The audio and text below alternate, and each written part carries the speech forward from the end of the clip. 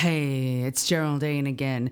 Can you believe it? It is already Christmas for the second time in the history of the Bang on the Strillers podcast. So what better way to celebrate Christmas than by dragging ourselves back into the past, much as we feel is the case every time we go back to visit our families. Yes, I'm going to give you part 2 of Gillian Cosgriff's conversation with me, which took place, I believe, around January 2016 or possibly even November 2015. It's what we like to call the Angry Internet Book Club, and you find out that both Gillian and myself are voracious readers who don't have time to read voraciously anymore. A quick thank you to everybody who came to the album launch of the last gig in Melbourne, and for everyone who couldn't come and bought the album. For everybody else, you can buy it. It is on my website, www.geraldinequinn.com. Please buy it, because my father is yelling at me about how much stuff I have, and he doesn't realise that a good 1/8 of my belongings are unsold merchandise. So you'd be helping my relationship with my dad, as well as contributing some pretty awesome musicians into your life. Yeah. And also a big thank you to anybody who's already booked for the Comedy Festival show. That's just the one person. So if you want to book for the Comedy Festival show, I'm doing Fox Ponsing at the Malthouse Theatre. You can go to malthousetheatre.com.au, and until the 9th of January 2017, you get $18 early bird tickets. That's cheaper than almost every other show I've seen advertising early bird tickets, including some, well, I'm not going to mention venues, but some smaller venues. So $18 until the 9th of January for Fox Ponsing. That's at www.malthousetheatre.com.au. And I will also be doing a very limited season of Sunglasses at Night during Comedy Festival. So look out for that one. But buy tickets to Fox Ponsing. I've only done 3 shows and it has a band, so it's you know the drill. If you listen to this, you know the drill. And if you can't afford it, tell someone else to go, guys. I hear there are people out there with jobs. Anyway, this might be the only one I get out for December, unless I dig up some other old recordings. So enjoy. Have a Christmas if that's your thing. If it's not your thing, do what I do and watch The Shining. It's my favourite Christmas movie.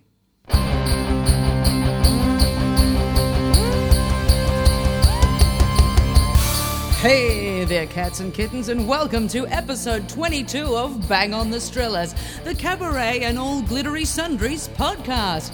Well, in this episode, I'm speaking to the wonderful Gillian Cosgriff.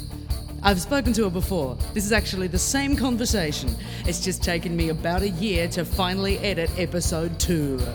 In this episode, we talk about a countless number of writers. We're both massive book nerds, and this was around the time that she was writing her acclaimed and award-nominated show To the Moon and Back. We also discussed robots, gravity, Christoph Waltz, and being a master procrastinator. It should also be added that while we were recording this, I was having an online Facebook argument with someone about Lolita by Vladimir Nabokov, and that ended well. Jesus. You know, when I was 16, I said to myself, I love the way that your brain goes. And I don't know why we don't do it more often when we're adults. I think when we're kids and we're trying to work out who we are, we do it more, which is going, I've decided to do this thing because I need to improve myself or because I need to, like we were talking about reading Gone with the Wind or whatever. Like I feel like I should have seen this film or read that book. And my friend Renee and I were very big film buffs. So we were, 14, 15 years old going, well, we haven't seen Lawrence of Arabia, Casablanca, Maltese Falcon, should have seen these things. So we would make those efforts. Yeah. So we ended up quite well-rounded with that sort of stuff. And so when I was 16 with books, I decided to read a book a week. And I mean, that's when I read Schopenhauer. I was 16 reading Schopenhauer. Now, he didn't like women very much, but no one's writing articles about him. He didn't have cool sunglasses on his front cover. Maybe that's why. God, he wasn't on the 80 books men must read list. Man. And do you know what? Maybe that should be what's happening. Maybe why are we sharpening our scimitars for the or was that me doing some sort of cultural appropriation when I said I thought scimitars? you were just doing then? smart alliteration. I was impressed with you. Sharpening our swords. Swords. I've heard people pronounce it swords. People are idiots. Sharpening our swords against novels when we could be looking at even like philosophers and sort of saying, I know that I know. I've actually just argued myself out of my own argument. But no, this is really interesting, and it is interesting how you do that as a kid, because I used to read so many books. Like my dad would take all four, sometimes all five of us, but four of us. We had one of those big like plastic tubs. We would take our plastic tub. We would go to the library every Saturday morning. Yeah, and we were all allowed to get 12 books, and we would put them in the thing. And because it was the same plastic tub as the ones the library used, sometimes other kids would come and take our books out, and we'd be like, "That's my book." Oh, it was both like just the weirdest, most territorial thing. But because sometimes you're quite limited in, like a suburban library. I read all of the young adult books, and then I started reading, kind of. And it's the thing that's really interesting in that article where she talks about the great thing about art and books in particular is that in a book you place yourself in the position of the narrator. So you live all these different lives, you live all these different perspectives, and you see things differently. And when I was younger, because I just had to read what was available, and my family has a lot of books. And, yeah, sometimes. But it's much easier to put yourself in different shoes. Whereas now, if I look at even everything that's on my bedside table that's half read, it's all, I'm reading Mindy Kaling's book, and I'm reading, Tina Fey, Amy Poehler, Lena Dunham. And that's great. And that's also sort of as work. But these are all mostly white middle-class women that do the job that I aspire to do. That's right. So I'm not in a position, so I'm trying to get out of that, but it is also that thing of like, I have limited time, I want to read something that I'm going to enjoy. So we stop feeling like I should, and maybe this is just me, maybe other people are much more well-rounded and more disciplined. I have no doubt about that. No, but that's what I'm saying. You do get to, I still feel like I should have read this, I should be trying to. I mean, I still feel like I should try to address things I may avoid. And I shouldn't drop something because it's tricky. Because if I could have done that for the entirety of my undergraduate degree, I never would have finished a third of the books. Sometimes you just had to go, I'm going to finish this. So like we had to do The Vivisectionist by Patrick White. Now, I have no doubt that Patrick White is one of the most skilled writers that Australia has ever produced. I don't like him. And that's okay. That's okay. I'm not saying no one ever read him, because let's face it, a vast majority of people probably don't. Not the sort of people that are reading articles like 80 books a man should read. They probably haven't even heard of Patrick White. But I don't like him, and that's fine. I'm not going to say no one ever read this book, because I can still see there's a lot that's there's so many elements. There's the structure, there's the execution of it, there's the philosophy of it, there's the politics of its time. There's so much how much has the author's intention got anything to do with the reading of it? How much has the audience's reception got anything to do with the reading of it? And they're all really valid questions, but it's a lot of questions. Yeah. It's a lot of questions, and that's fine. It's fine so long as then you fill out your knowledge with other things and other perspectives. Like for me, I remember when I was at uni in first year.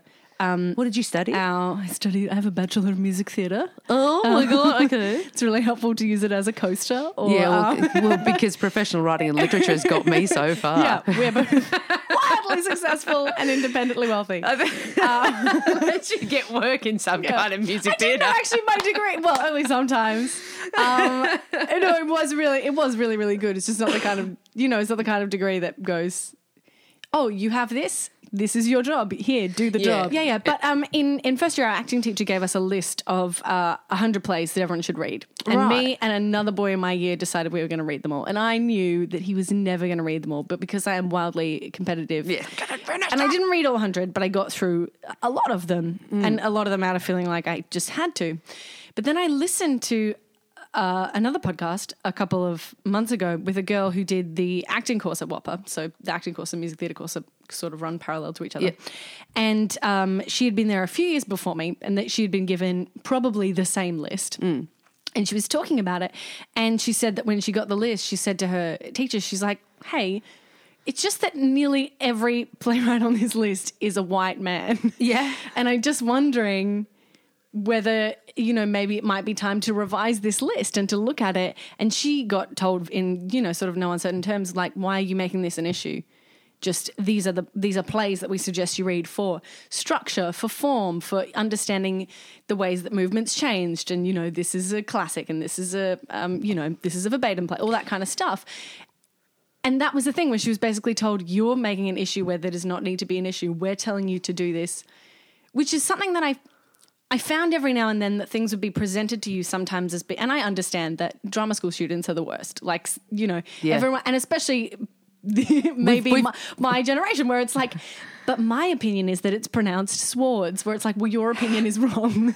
Like, I'm sorry, but your opinion is not a fact just because you would like it to be. Yeah. But there is this weird thing of, we would be presented with a class that was an open dialogue, which was sometimes great, but things like you have to do a comedy piece in second year. And we all got sort of fairly harshly, no, it was for cabaret maybe, harshly critiqued about it. And my acting teacher, who was great at a lot of things, said to me when it came to my critique, and I did really well at cabaret. It was where I was like, oh, I'm going to be good at this. I'd really like to do this. And he was like, Jill, how did you feel like you went? And I was like, yeah, I was pretty happy. It was pretty, I wrote this song for this segment and, I was kind of happy with the sort of jokes and the patter that I wrote. And he was like, did you know you said 17 times? Yeah. And I was like, you actually sat there for my 10 minutes and that's what you did, is you counted how many times I said that. Firstly, this seems a little bit petty to me, but I'm willing to discuss it with you. And the critique of almost everyone was that it was like, you haven't scripted this, you haven't rehearsed this, it seemed very informal. And I tried to raise a point where I was like, do you think that there's a generational gap between the staff and the students in terms of the type of comedy that we're watching, the type of television that we're watching, where it is very relatable and personable, where I'm not Bob Hope, I'm not going to stand up here and just crack wise at you because that's not what I know. And the feedback that I was given was, well, I've told you what we think, so. And it's hard because when I relive that, I'm like, that was unfair, but maybe I was being, I was being snotty and obnoxious, but I don't think I was. No, I think you both had a point. If you said 17 times in this podcast, I would struggle to edit it. Frankly. Well, I guess you'll find out. I notice that I don't like silences, so I have to be really careful the more radio I've done at landing the ends of my sentences and not making a noise to get attention and then formulating the sentence. Which I do. Correct. Not any noise. I don't just go, noise? I was gonna say. Yeah. Like I just sort of do a bit of, and then I go, I haven't quite worked out this thing yet. But I'll figure it out but on the other hand, it does sound like that person was expecting something that was different to what you, as you said, your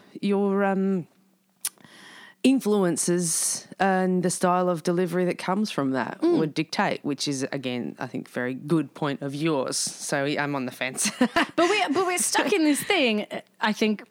No, I'm so worried. I'm going to say, I just can't stop thinking about it. There she is. There she is. Bam. You don't do heaps, though. Well, now this is all anyone's going to listen for. It's only been 35 times. Yeah, great. You've got a little tally next year. I haven't. Where... It's either, we get told that this, everyone has an opinion now, everyone's very opinionated, everyone's told that they're special and that's why we're so entitled and all these things. But then you're also coming up against people that don't want to change and they don't want to rewrite their list of 100 plays written by straight white men. Well, the issue with that is, gosh, I hope this is interesting. This is the drama students episode of the podcast. I didn't think it was going to be like this. I thought it was going to be like, here's a weird story about fishnet stockings. We'll talk about that in a minute before you go, so we make sure we break it up. Yeah, good. but no, it's kind of a question of, you're right, this has become a very academic episode. Yeah. You should have had like a gin before I started and it'd be an entirely different story altogether. Okay. Look, we've got the brave little toaster. When you're talking about looking at things for structure, all right, I did innovations in literature as one of my topics. Yeah. So we were looking at when people started to do stuff that was different. Yeah, sure. And they're often going to be white males because that was they're allowed to do stuff. They were allowed to do stuff. Yeah. That's right, but they weren't only. That's why we're very proud of we've got the Jane Austens of the world in those lists. But nowadays, it sounds like the person that gave you that list could have looked at it and gone, is there a female playwright that I can use as an example for this? And just didn't. Yeah. Now, I think that they should use a of good course example. You've got to have, it's going to be the best you've got to have example. Shakespeare and you've got to have Chekhov and you've got to have all these... Ibsen and, Yeah, absolutely. Beckett or what, But... yeah, I think it's irresponsible not to at least look at ways to revise that list. I mean, we had Carol Churchill. I was going to say, was there any Carol Churchill? Of course there was. Dorothy Hewitt? Maybe. No. Maybe. But I'm probably going to go home and find Alma this list de Groen? and suddenly feel really bad about it. Rivers of China, Alma de Groen? No, definitely not. Joanna Murray Smith nowadays. Oh, But, of course. Big time. There you go, guys. We There we are. just There's reeled off 4 female. Go to your All homework. right. This is going to be compulsory listening for drama Oh, students. God. You better Just share it. don't sleep with too many of your classmates. That's the real advice for drama school. I've got a crazy fishnet story. I don't even have one. I was bluffing. Oh, no. Nah, I'm trying to think. I do. What is it? Are you going to tell me? You're just going to leave me hanging? Yeah, no, I'm quite an emotional person and I live alone and I've been better and I've been worse. At the moment, I've been much worse. And not long after I moved in here, and I think I'd just been dumped as well, and by somebody who asked me like 2 weeks in, what would you do if you got pregnant? So that was the kind of calibre of man we were talking about there. Oh, Yeah, they're good creatures. And sorry, guys, I love half of you. No, gosh, I'm going to shut up now. But anyway, every time, I'm doing that thing where you go, oh, I didn't mean you. I hate parents. Oh, I didn't mean you. Oh, God, kids are annoying. Oh, not your kids.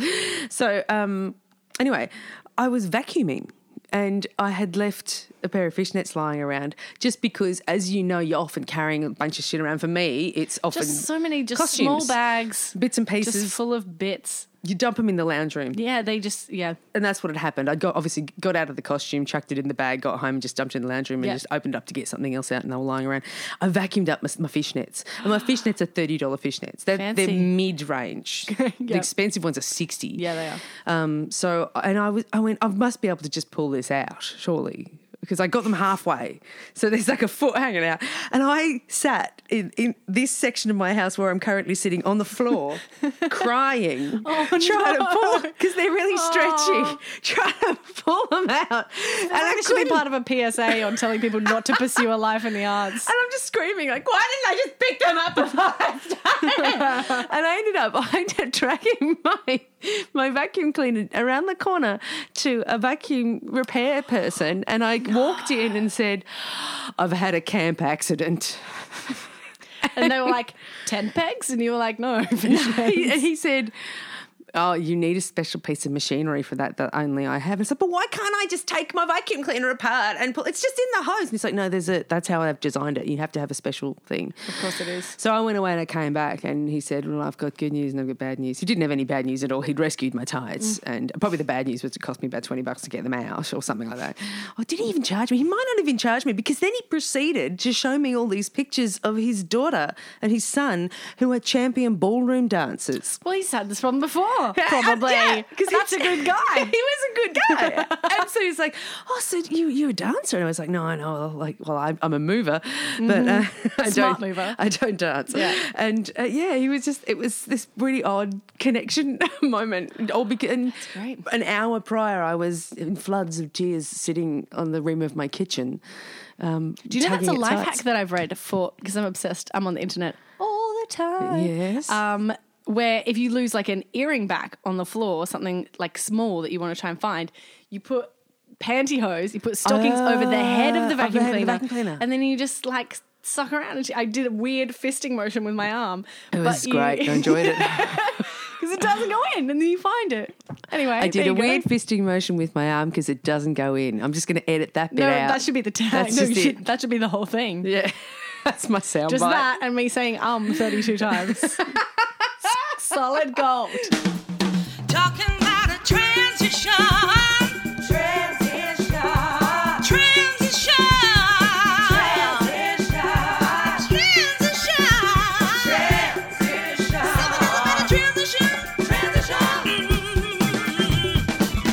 We talked a lot about books. I don't think I've spoken so much about books for a long time. It's great. Well, do you have, apart from Gone with the Wind, do you have a book that you read and just went, oh my goodness, that's amazing?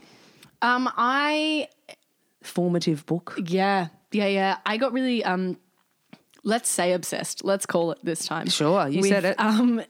Justine Garda when I was at high school. So I read Sophie's World. So he's this Norwegian writer, very kind of philosophical, I guess, in tone. Sophie's World is basically a history of philosophy. You would really like it, I think. Oh. Sandwiched up between this story of this girl, this Norwegian girl. But my actual favourite of his is a book called... Norwegian. Norwegian, am I right, guys?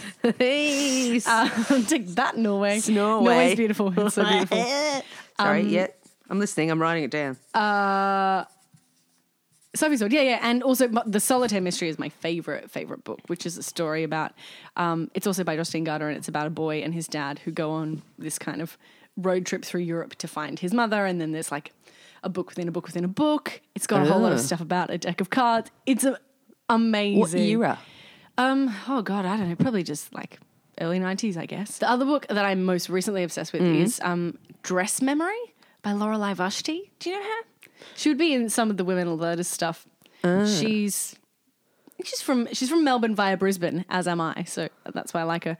And she's this amazing collection of clothes. She started this blog a couple of years ago where she would pick something out from her wardrobe. She would she'd do a photo shoot in it. Stunning, beautiful redheaded woman. And then she would write a piece of, much like yourself. You're seeing me in my rolled out of bed clothes. But she would write this kind of beautiful, like, prose kind of narrative about, you know, where the dress came from and how she came to own it and why she keeps it. And then she expanded them all into this book called Dress Memory, and it is just the most beautiful. It's very rare for me to actually cry at a book where, like, at a sentence, there's a beautiful, beautiful sentence halfway through where she's talking about she had lived in this share house and it didn't work out, and she ends up back at home, I can't remember. And she says, it's not that I wanted the old times back, it's just that I wanted them to have meant something. Yeah. Every time I'm just crazy nostalgic, just floods of tears. I love it. It's such a good book. Quite lovely. The first book that made me cry, God, I'm going to sound like I'm so stuffy compared to yours. Black Beauty. No, it was The Mayor of Casterbridge. Oh, I've never read that. By Thomas Hardy, not the actor. The writer. Good. As in Jude the Obscure and that sort of thing. He's dense. He's a dense writer, but the book opens with this incredible chapter about a man who's on his way to some kind of farmer's market, and he's not well off, and he has his wife with him, and they're fighting and they get into an argument, and he threatens to sell her. Like, again, this is something that would be a bit difficult to try to do a modern adaptation of, right? Threatens to sell her. Yeah. And she goes, go ahead then. You go, just do it. If you do it, I'm serious, I'm going. And so he does. He goes, it sort of puts this weird bid up for her, and somebody bids, and she goes, well, I'm going with that guy then. Not in a slavery kind of a way, but just like, she's like, well, you can't make these idle threats like that. I'm leaving. And he was dissolute, and he was a drunkard at the start of the book. And then he regrets his actions, and he betters himself to the point where he becomes the mayor of Casterbridge. Mm-hmm. And then she comes back.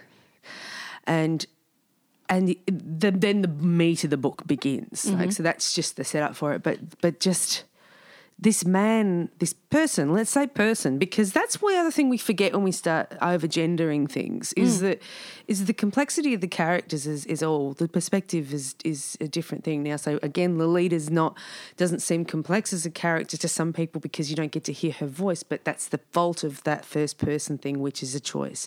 But the people in Casterbridge are well fleshed out, male or female, but the point of that made me cry is this person, just amount of regret that he had, how he didn't feel like the remorse for his actions, for that person that he was. and his attempts to try to make himself better are moving. And that's... they're the stories that are really great. And that's why I didn't like Catcher in the Rye. I hated Catcher in the Rye. I love Catcher in the Rye. Oh, see, okay, why? Because to me it's really male. Oh, it's hugely male. But I read it when I was, Teenage 16. male. So I just kind of... Have you reread it now? No, I haven't. I probably should. Yeah, I reckon you should, because you know what? My eldest brother recommended 2 books to me when I was about 16. One of them was The Loved One by Eva War, which is still one of my favourite books ever. And again, people would read it now and find it very problematic because Amy's not a very well-rounded character, but she is. She kind of has the dignity to her as well. I'm not going to get into it. And the other one was The Outsider, Camus. And I thought that was so interesting. And, of course, because The Cure had written that song, Killing an Arab, that's the name of a song, people, and it's based on a scene that happens in The Outsider. I reread it in my 20s, maybe 30s, and went, oh, Christ, stop. Oh, you're so fucking boring. It's just this man just whinging about everything in his existential crisis, and I just found it so dull. Yeah. I'm not saying it's not a great book or an important book. I just went, I don't know what I saw in this. Yeah. I think I liked it because I liked... You're talking about Catcher in the Rye. It was sort of kind of nice after, a lot of years of reading young adult fiction. It was sort of nice to read a book where you were like, the protagonist is a jerk. He is a jerk. I am aware that he's a jerk, and he's just... It's just selfish, wafting around, making a mess of things, just thinking he's a cool guy, trying so hard to be a cool guy and not succeeding, that I suppose I liked knowing that people like that existed and that you didn't have to be... You could avoid them? But you didn't have to be like cool or like stunningly beautiful to be the center of a story, that like a normal shitty person could be the focus. Yeah. And he's so arrogant and he's so angry at everybody. Yeah. And you're going, what? Sorry, why again? Yeah. But that's still a story. Yeah. And that meant that I was glad I read it, but I don't think I'll read it again. I still own it somewhere, but I don't think I'll read it again. Whereas the person who recommended it to me was a woman. It's one of her favourite books, and she's a little bit older than me, and I've always had a huge amount of respect for her. And so I gave her a copy of Washington Square by Henry James, which is a short novel, American. Henry James wrote Portrait of a Lady. Yeah. Yeah. And I love that book. And it's about an heiress who, I think her name is Catherine Sloane or something. Anyway, and she had a very beautiful mother whom her father loved very, very much, beautiful, talented, educated, intelligent, who died in childbirth. And the daughter was plain and a little dim-witted and very pleasant and nice and loved her father and was dutiful to her father. But her father resented her because she survived. Yep. And his beautiful wife died. And then because she's an heiress, it was made into the film called The Heiress, I think. She's got a really garish taste in clothes, so she spends money on really hideous kind of things, but she feels really beautiful in them. And of course, she gets chased by a rake. Basically, some rake sort of comes in and starts flattering about this, that and the other. She's got a spinster auntie who reads too many romance novels. Great. Who loves the intrigue of it, so starts kind of... Geraldine Quinn is now making a gesture best described as fluttering. Well, just no, because, for a visual. Because it's totally Maggie Smith's, like in a bonnet, kind of fluttering around and organising these clandestine... Yeah. She'd meet him in an oyster house downtown wearing far too many veils, and he's like, what the hell? What does this mean? What? And her father is cruel to her. It's really, really cruel to her. And this friend of mine hated the book because she hated the way that women were portrayed. And I was like, I see nothing but strength in Catherine because she's the one she's stronger than her father because she can forgive him for what he's done, even though she's not the smartest and she's not the most beautiful. She's the only one who comes out of the end of that book with dignity. And that friend of mine didn't see that. I found a little disappointing. It's like the protagonist in that book doesn't need to be smart or beautiful, because she's not. Yeah. But her goodness, she's good. Yeah. And that is what made her the most worthy character in the entire novel for me. And I think her father does. I think I have to reread it, but I think towards the end he does kind of realise he's been quite cruel to her. Yeah. But she's living in a society where her money's the most important thing. Yeah. People are chasing her for her money. And then, but it's got the really human, the really universal topic of a parent and a child's relationship. And those sorts of resentments and it's born of grief, you know. It's not just an idle... It's not I'll just decided not to like you. Like, it's coming from the pain of him losing his wife. Yeah. It's not excusable because of that, but it's coming from a complicated human place. Yeah. But yeah, no idea. I really thought she'd love it, and I just got it completely wrong. But I have a number. This is something really interesting to me. I have a number of friends that don't love Girls, the TV series, as much as I love it. I've not seen it, I have to say. I love it because they're all Flawed. so flawed. Yeah. And I think this is something really interesting to me, is that we're living in this golden age of television. But so many of the central protagonists are these incredibly flawed, messy people. Shitty People are messy. people. And for me, I find something really satisfying in that. I also understand, that a lot of art is about escapism and getting away from your life. So I can understand someone going, I don't want to watch someone, Then watch The Big make Bang some terrible Theory decisions. or something, exactly. you know? But I think this is why, I live in a constant state between things like Girls, or I'm watching Aziz Ansari's new series, which is great. But then, I also just love my period dramas. I don't know, you like to have this balance of kind of going, this is what I'm watching because I want to get away from my life, and this is what I'm watching because I want to feel okay about my life. Well, think about golden era musicals on film. You know? I mean, that's pure Absolutely. entertainment. There's still plenty of heart and skill and everything else in there, but it's about the jazz hands and the shininess of it, and sometimes they give you a punch in the gut as well, like Sweet Charity or something like that, which is, it's a great musical and it's an extraordinary film, but it's dreadfully sad. That's dreadfully sad. Well, this is one of my other favorite authors is F. Scott Fitzgerald. I love F. Scott Fitzgerald is someone who I have most of the books, and oh my God, you have the same copy as me. I need to read more. Oh my gosh, my favorite short story of all time. I've got Last Tycoon, and I've got 2 copies of The Great Gatsby. I don't have this one. My favorite short story of all time is an F. Scott Fitzgerald short story called The Offshore Pirate. I think that's the one didn't he die before that was finished? I don't know. I think Last Tycoon was the one he died before it was finished. There's one that I was actually reading about just yesterday, which is the last one he finished before he died. Don't know. Tender is the Night. Beautiful and Damned. Tender is the Night. And I have not read that. And I haven't read Gatsby for years. I love Gatsby. I love... Geraldine Quinn has the copy with the old film version with Mia Farrow and Robert Redford. Yeah. It is so good. I did not enjoy the remake. Do you know what? I liked everyone except I thought Leonardo DiCaprio was hugely miscast. We were having a discussion about Leonardo DiCaprio the other day because I was watching... When are we not? No. Django and Unchained. I was watching that again. So and great. a friend of mine was sort of saying... It's about time they cast Leonardo DiCaprio right. They got him in a character role, and he was such a bastard. Good. I've never been in a movie theater and been so conscious of enjoying a film so much as I was watching it. I loved that movie. Yeah, I really did. It took me a few years to get around to watching it. Yeah. I watched it quite recently, and I did love it. It is Christoph Waltz's film. Oh my God, it's his amazing. Film. As much as all the racial complications and the commentary that has ensued, it is his film. Yeah. Not because nobody else was in, it's just that the story's completely driven by Schultz and he was fucking amazing. He was great. But yeah, Leo in Great Gatsby, I just felt he was sort of bulky. He's supposed to look so, like Daisy says in the book, you always look so cool. You always look so well put together. He's got that little round little face, little fat face. Well, to me, he and Joel Edgerton were too similar. I was like, it doesn't make any sense that this woman's in love with a man who's as much like her husband. I don't know. Yeah. I just want him to be dapper. I just want him to be so... And not quite androgynous, but sort of in the way that if we saw a man that was that well dressed now, we'd be like, you are maybe gay. You're a dandy. Yeah.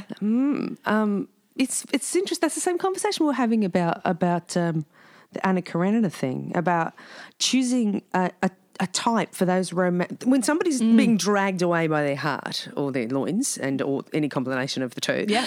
When I said, did you just say combination then? But we'll move on. Combloination. Combloination. You're putting the loins in there. But when they are, there's got to be a lot of care when you're doing an adaptation, I think, in terms of how you represent that in a modern sense. So what you may think is, well, every person thinks that this is the ideal of beauty, because maybe we've got more ideals of beauty or fewer. I don't know, but it's got to kind of. The stakes have got to be right. The stakes have got to be the right level. Otherwise, we don't get any of the drama out of everything that person can lose by choosing to go elsewhere. And that's a really interesting point if they looked so similar. I haven't seen the new one because the point of difference that, this is why people have affairs. It's just for something else. It's something different. There's got to be an underlying unhappiness to begin with, but then it's just something. I mean, how many times have you seen it in teleplays or in life when people just go, well, why did you do it? Why did you cheat? And they say, well, it was different. Yep. She or he was someone different. Because they get so locked up in this sense of, I'm stuck in a place. And when we're 16 and we're reading loads of stuff and we're going, I can be anything. And I'd never thought about that till you said it, that idea of I can sort of shift, I can shape shift when I'm reading. I never thought about it till 5 a.m. this morning when I was also reading that article. Yeah. But it does. You read, and even things that I read that were from different cultures and different backgrounds and different genders and these kinds of things and ages, across this whole range. Yeah. That you, in a lot of ways, you settle into. And for me now, I put a very big focus on, because I don't have a lot of time to read, or I don't make a lot of time to read, is probably more the case, is I'm always reading something that I feel like applies to my work. That's right. As much as I'm always willing to diminish the actual amount that I work, because I'm very lucky to do this job. You have said that you were a master procrastinator. Like nothing else, like out of control. Isn't that normal? I mean, that does actually make me feel better that you said that, because I cannot think the last time I sat down and properly went, right, I've got to write something and I have to do it soon. Yeah. And I know you're really good at forcing yourself to. You do I'm more. terrible at it. Do you do the scream to the deadline as well? I am. Okay, do you know what? So what is the date today? It's like the 21st? First. Yeah. So Christmas happens, so let's discount this week. My show opens in Perth on February 3rd. You got heaps of time. So much time. You haven't got that much time. I was so panicked. And then Matt, my boyfriend, goes to me, who's going to work one day, and he's like, okay, today, he's like, this is all you have to do is just write 5 minutes. And I was like, yeah, that's fine. But then in my head, writing 5 minutes of material is okay, but writing a song is this huge task, which is very silly. Yeah, no, you just got to bash at the wall until you get something. And it's so fucking annoying bashing at that wall that it's very easy to pull it off. Once you've done it, once you've made a crack, it's like, oh, cool, I can sit with this. I can work on this. I can keep digging, That's why my keyboard is currently a shelf. Yeah. It's got things on it because I've just got to... And I had to clean up when Jude came over for the podcast. I had to clean up. And clean up for Jude. Okay, well, no, great. This is clean. This is clean. Okay, well then now I feel bad. But the point was, I was like, I've got to do it anyway because I'm not writing. Because I can't get to the keyboard. But also I can't write if it's not clean sometimes. You've got a song about procrastinating, haven't you? Oh, yeah. Yeah, it's a great song. That website, waitbutwhy.com, the most amazing article on procrastination I have ever read in my life. I'm going to send it to you. I'm going to send it to you straight after this, and don't let me forget, because it's the most perfect description. It just, for me, I was like, oh, thank you for actually explaining what my problem is in a way that I can understand. I remember reading somewhere, and I really hope I'm not misremembering this, because I do like to be able to cite my sources, but in this case I can't because it was so many years ago. But I do remember reading somewhere that Chekhov, Anton, hated writing and used to make himself sit in a corner with the desk up against the wall so that he just had to sit down and do it. Like he had to prescribe himself time. Yeah. And when you're sitting there going, okay, that's the guy that wrote The Cherry Orchard and all those wonderful short stories. I mean, to be fair, lots of them are very depressing, so... Oh, Cherry Orchard, Uncle Vanya is very funny. Have you read his short stories? I have, yeah. I have read some of the... And they're the things that I can handle. But at drama school, it's always like second-year actors doing... And I'm just like, okay, for a long time, my understanding of Chekhov was this. The play begins, everyone is miserable, then everything gets worse. Yes. Like, I don't have time. And Ibsen is a bit the same for me, where I'm like, guys, I I don't know if I have the energy for this right now. Like, I'm 22. Like, I need to be working on my performance practice. It's time for a break. That means we're in the middle of the episode. And so we know that there's another motherfucking half to go. I think Chekhov's short stories are a good way into it. Have you read The Bear? Oh, I must have done. It's a... No, not The Bear. Maybe it's called The Bear or it's called The Proposal. It's a three-hander. It's like the dad and his daughter and the young man comes to propose. We did it at high school. Oh, this is a play. Yeah. It's a very short play. I'm sure I have, but gosh, it would have been a long time ago. It's very funny. I remember it being very... Someone gets mistaken for a bear. Oh, the laughs, the japes. Well, I think Chekhov's quite funny. But yeah, some of it's bleak. Well, the thing is... That's so funny, that whole attitude to hating writing, because I'm trying to break myself of that habit. I listened to this great podcast with Nobody likes writing. Nobody likes to sit down and write. No, but we also get into this mindset of going like this. Did you see what I did before? Where you were like, "Are you writing at the moment?" And I was like, "Yes." Yeah, your whole body just sank. This is the show where I was like, "I'm not going to be like this. I'm going to try and enjoy my job and try and." Like, it's play. It's so fun that I get to do this. Yeah. No, it is. I don't think there's any problem with going. It's hard to start. Yes. You know what? It's hard to start. Once you're in it, you're fine. It's hard to start. Yeah, I was talking about this to again the same friend that I had a big conversation with this friend the other night about all this about Leonardo DiCaprio's casting and the grey areas of life and all that sort of stuff.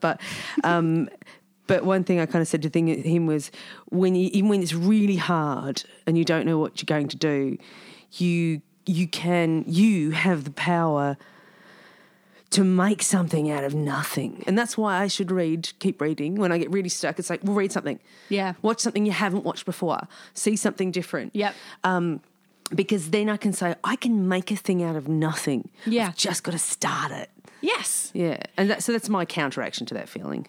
My problem, I think, is that I get so hung up on the final product and looking at the big picture that I find it hard to concentrate on the small thing, you know, and I kind of go, this is my trouble, is that I get anxious and panicky because I'm like, oh my God, I have to make this thing. It has to be great. It has to be like funny, but also maybe it should make people cry and it should make people think about something, but also it should be really entertaining. And maybe there should be like a physical theater. Maybe there should be like a big costume show. And Puppets. Let's get puppets. Puppets.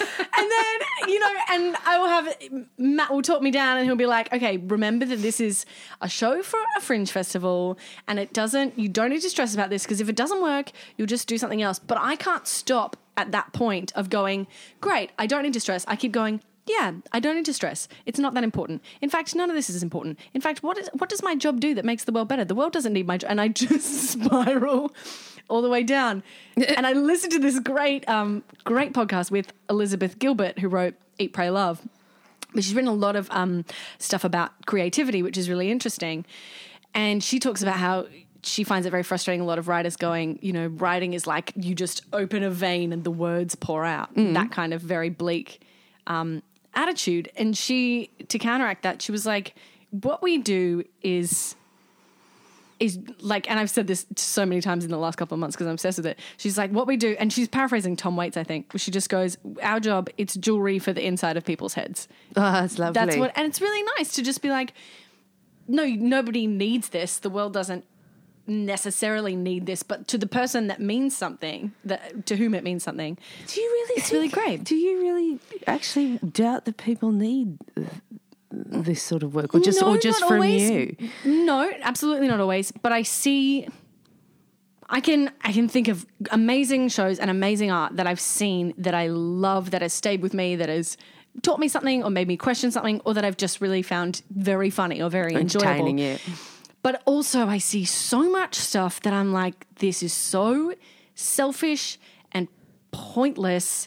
And I guess for me, there's definitely a feeling that, particularly in a field like cabaret, where everything is so varied, and there is an attitude, certainly among a lot of drama school graduates, that it's like, I'm not in a musical, I'll just make a cabaret. Yeah, people love to hear about my life because I teach a lot of those kids, and all the time I have to go, hey, the first 2 rules of a cabaret are this: when you come on stage, no one likes you and no one cares about your problems. Your job is to make them like you by being funny or, you know, presenting something that is beautiful or interesting or noteworthy or just entertaining, but you can't just come out and go, it's been really hard for me. Like, it's just been really difficult because my parents live in another city and, you know, just that kind of stuff. It's about, I guess, finding the universality of it. And so that's when I get, this is a lot, but when I get very bleak about it is when I think about people that will go and see one or two shows like that and go, I don't like this whole genre. I'm out. Right. That's right. That's absolutely right. And that's a problem that we have all the time. Which I think is why I'm so incredibly hard on myself as well, because I don't want to be that show. No, but I mean, Mark Jones worked with me early on and used to always say, well, "What are you trying to say?" Yeah, just clarity. What are you trying to say? Absolutely. And it was hard to sort of go, I don't know. Yeah. Okay, we'll figure it out and then keep writing. This is my first time writing a show to a theme. With the theme. Like before, I would just be like, well, these are the songs and I'll like connect them like this. And to me, the theme would emerge. And by the end, I'd be like, oh, this is clearly what the through line is. Yeah. And eventually, when you start having to talk about the show for, you know, press and things like that, you start to make sense of it. But this time, I'm like, yeah, that's what the show is about. And then kind of going, fuck, how am I going to actually... What is the show about? It's called To the Moon and Back. So it's about... the central theme really is about fear of the future. But it's about space. It's maybe about marriage. I don't know. I've got 5 weeks to write it. I've got 5 weeks till the wedding. Yeah.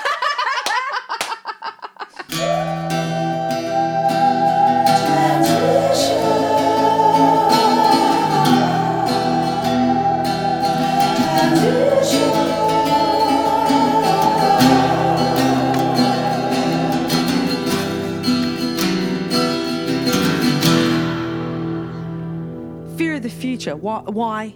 Oh, because the world is a mess. So, okay. Yeah, but I mean, I guess it's about fear of the future in like a global way. Like I'm terrified of Apocalypse kind of way. Yes, absolutely. Like, and kind of this central idea of the reason the show became this is because I had a fight with my boyfriend, the dumbest, best fight ever, where we're talking about space because we went to see Gravity at the movies. And I just about had a panic attack. I felt so claustrophobic. I felt so terrified. And the movie finished and he was like, wasn't that great? Don't you want to go to space? And I was like, no, I feel like the central theme of this film is don't go to space. Only bad things happen to you there. This is why I'm having nightmares about space at the moment. Because outer space, not like storage space. My mum was really confused when I explained it to her. So we're practicing your pitch. Yeah, we're practicing. Hey guys, would you buy tickets? Please write in. So it's about that on like a, you know, fear of the future on a global scale in terms of things like climate change. The only song that I've written so far for the show is about climate change. It's very depressing, but also very fun. It's fine. It's fine. It's great. It's fine. Things like robots, these kinds of things. Things that we used to... No, but really, think about this. We used to... we're so used to talking about things like artificial intelligence and robots and Mars exploration in this very far off, distant science fiction realm when all these things are, they're not just very close, they're actively happening in a lot of ways. I watched this great video the other day of this robot I think it's in Japan. Yeah, I think I know the one you're talking about. Where they're teaching this robot to disobey orders. Yes, yeah. And the reason they're teaching a robot to disobey is things like for human safety. So they put the robot on a table and they're like, walk forwards, like to the edge of the table. And the robot goes, I cannot, it is not safe. And so it's in terms of things like if you give a robot one task and the robot's job is to keep doing that task at all costs. A great example I read is like this robot has to print out whatever, this one sheet. It just has to keep printing it out and printing it out. But because nobody gives a command to stop that, it just keeps printing and printing and printing and the building fills with paper and the building catches on fire and the whole world catches on fire. Yeah. So, you know, giving a robot sense to understand when something is logical and when it, you know, should and shouldn't happen, that's terrifying to me. Those kinds of things, Are you scared of 3D printers as well? I'm scared of 3D printers. Okay. Might be something in that. You're scared. I haven't even thought about it. Yeah, Uncanny Valley.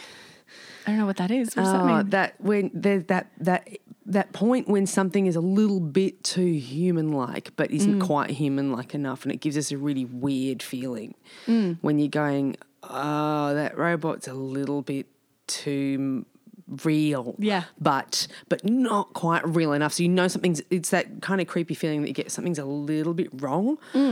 And with its human projection of its human sort of shape. You sort of go, what? Yeah, sometimes it's better for things to look not as much like humans so that they don't freak us out in that weird way. Yeah, but even just the simple ways in which like the human workforce is about to be drastically reduced in even the next 20 to 50 years. It already is.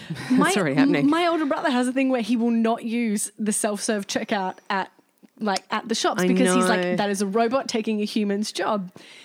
And the argument that a lot of people give to this is that if this technology is increasing, then there will be a whole new sector of jobs that are in this realm. But the notion that, bloody like Tiffany, the checkout chick, is going to be qualified to discuss like the science of, I don't know, solar energy. You could tell the story about Tiffany, the checkout chick, and how she has to upskill and becomes then an overlord of humanity or something. So that is a really good idea. So if you keep using these self-service checkouts, we're going to end up with Tiffany the Overlord, who's going to destroy us all with, I don't know, stonewashed denim or something. Maybe don't put that in because that's probably a little bit classist. But I'm from Dandenong, so who cares?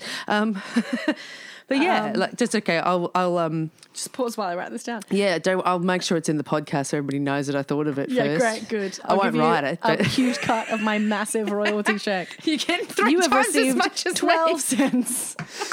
But yeah, so you can tell a story about something very small becoming something overblown. Yeah, in a completely extreme way. But we're reaching a point where where work may not be a thing that some people do anymore. But we need to do it. I've been unemployed for 3 years yesterday. This is it's my anniversary. Thanks. I hate it. Yeah. I hate being on Centrelink. But do you also think that part of the reason you hate it is because we're socially conditioned to believe that you should work? No, you should have a purpose. I would quite like to have a thing that I could do to earn money that was different to what I do to earn money. What? Yeah, that makes sense. Yeah, because it keeps me plugged in. It's like when comedians get successful enough and then suddenly all of their material seems to be about hotel rooms and airplane food. I'm 2 years hospitality clean this October. I haven't worked in hospitality and it's a very strange thing because you can't, like initially this show I was thinking about writing a lot of it about marriage because I've never been somebody that was very focused on the idea of, getting married and having kids. A lot of unhappy marriages in the world. Well, I guess so. But also weirdly not in my close spectrum. Like my parents are very happily married. Oh, I guess my brother. But, these things where I was like, I have a lot of great examples of good relationships. There's not a lot of reasons why I should feel like this. And I was like, and now I'm with someone who I love very much. And this is the first time that I've been able to envisage that. And I was like, maybe I'll write about this. And I was like, no, you cannot make a show about, I didn't want to get married, but my boyfriend's so great. Oh, poor me. Yeah. Because that is a terrible, terrible, selfish show. Yeah. But when you don't have a shitty job, suddenly you lose that. I mean, all your things, everything that's happening to you is a weird fishnet story or it's about a gig or a hotel or airplane food. So yeah, I think it's good for people to have another job. And that's why I enjoy all my teaching work and all my weird, like I work as an accompanist, so I play for auditions and things like that. I wish I could do stuff. I wish I got stuff like that. Like just to be able to work with other people. Because when you're on your own all the time as well, you just get really... It's the worst. But I don't want to hang out with me. But like I filled in for somebody teaching and I just was like, I want to do this all the time. Somebody get me in to do this because I liked seeing people and going, I want that to be better. All that bit that you did was really good. Yeah. And getting excited about people and getting excited about people being excited. I know there's still people that are disengaged and you've got to try to deal with that sort of stuff. And it's always hard when you're stepping in as well because they don't know you and you're kind of going, yeah, authority, but also don't know you guys. I enjoy that though. I've done it once. It was like the one time I've done it. So I think I would get used to it. But it was a little element of that. But I still get the occasional, very rarely, job interview where I get treated like shit. So that sort of keeps my finger in. Keeps your finger in where? I mean, fingers in pies. Fingers in pies. Well, Oh, hand in, not finger. you're putting your keeps whole my- hand in the that pie. keeps No my- wonder you're not getting the job. That keeps my fist in. Yeah. My mixed metaphors. Yeah, great.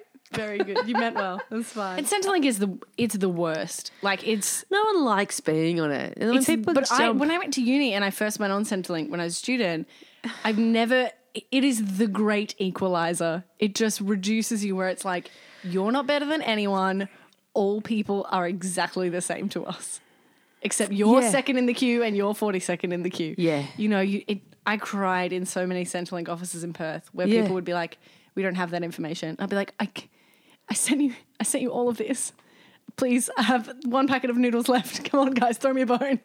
You feel like you're a liar all the time. It's like when you get pulled over and you haven't done anything wrong, but you still feel like I've got to check. I feel guilty. Yeah. Am I breaking a law that I don't know about? Yeah. Well, once I graduated uni, I got 2 hospitality jobs. I was working concurrently, and I went to my Centrelink meeting, and they were like, "Do you have work?" And I was like, "Yeah, I've got 2 jobs." And they were like, "Oh, what are you doing? Are they full-time jobs?" And I was like, "No." And they're like, "Are they part-time?" I was like, "No, they're both casual jobs." And they were like, "That doesn't count."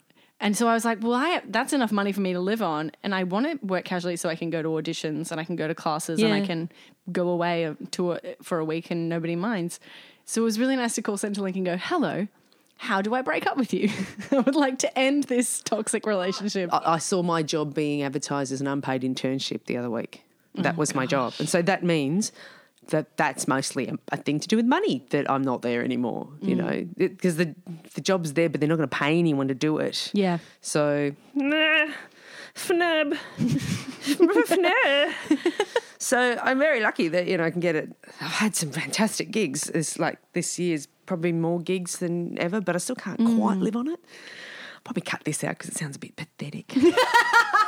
Sorry, guys. Oh, that's the way it is. Yeah, yeah.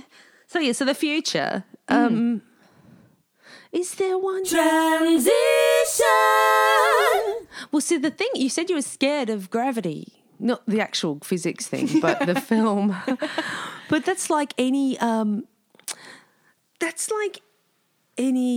boundary of the extreme, any horizon. Sort of, it's the edge of something. Where it can either be a very beautiful thing or very dangerous. A desert is the same. There's sort of... For me, it's optimism, pessimism, such a huge part of it, which is very binary, which is very black and white when the world is mostly grey. Because I look at that, and this is the fight we had, is that Matt was like, if space travel becomes legitimate in our lifetime, I'm going to space. And I am not going to space. And most people are very staunchly one side of this or the other. Do you want to go to space? Are you going to space? No, of course not. I don't even want to go into a high building sometimes. But then when I work back from this, because my brain goes, I don't feel like we should go to Mars when this planet is such a mess. Like, why are we not fixing this up? But I would have been somebody living in, a colonial country going, guys, why are you sailing around the world? We don't need to go we've got this country, So I'm very fascinated by whether explorers are people who are, by their nature, optimistic or just braver, or what it is. Yeah. It's money, though. A lot of that was money. A lot of that was about furthering the empire and getting rewards. I mean, those are issues as well. I don't think it was they didn't know what they were going to find. Didn't Columbus just bump into America? Like, I think money and kudos had a lot to do with it rather than the good of humanity. Yeah, that's good. I haven't considered that. Empires. But I was talking to my parents about this last week because I went down to their house to work and just shut myself into a room. And we were talking about Australian explorers, and one of the stories that I love that I think is so sad and weird is that a lot of early Australian explorers had this idea that there must be inland sea. And they would drag these boats into the desert and they would die with the boats. And you would just find these just bodies and these wooden boats and dead horses. But my mum just goes to me, yeah, but how great if they had been right. And I was like, well, I hadn't considered that because... There's something in explorers. I reckon there's something in explorers. Just this notion of exploration that I don't know if I feel like I have it in me. Are there good female explorers? Maybe you could make a comment on that. Hang on, I think I have an interesting book. I'm not sure I'll loan it to you because I'm not good at loaning things, but I don't, because I forget people have got them and I never get them back. Here's another life hack while you go to get a book. This is one of my favourite ones, is when you loan somebody something, you should take a picture of them holding it on your phone.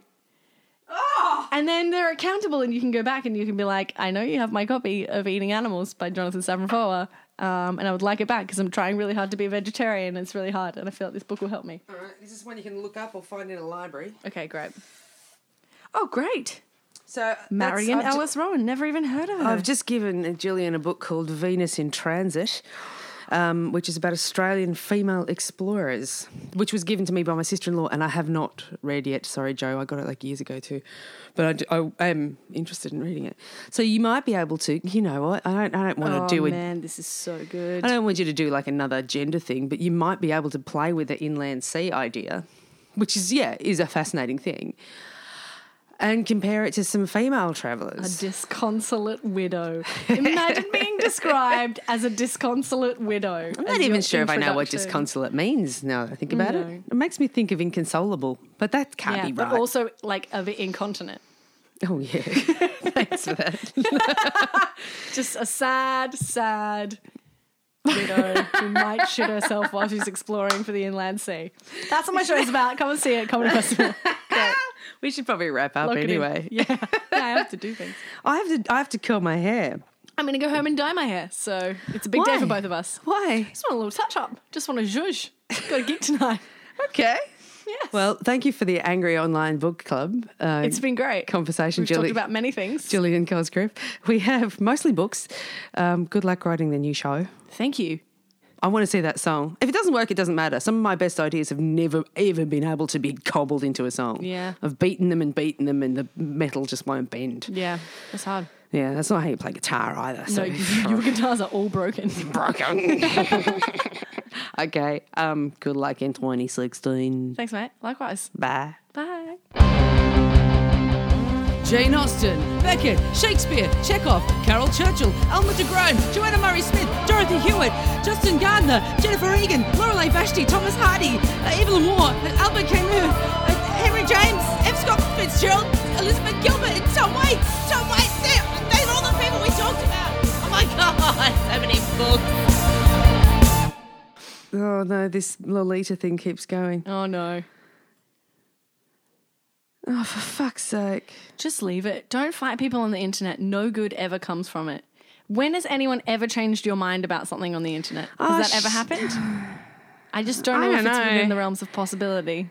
Maybe you could write a song about this ridiculous conversation. I was going to write a song about internet wars because they escalate to a point and it's like, my opinion, pretending to get along until the ultimate ending of it is when someone goes, that's what Hitler would have said. And then that's the end of all arguments. Well, she's brought up Uncle Tom's Cabin, so she's not far off. You can Hitler this. You can end it, Jodine. You can end it now. I'm just not going to respond. That's probably a good idea. Am I? I don't think every side should be represented in every book, but it needs to be acknowledged that two different people read the same book differently, and not even Lolita can escape that. Yeah. Yeah, that's what you're saying. Yeah. Just right. That's what I'm saying. Great chat. Thanks. Bye. Bye forever. It's been a real ordeal for you, mate. Yeah. My auntie fights people on the internet. It's hard to watch.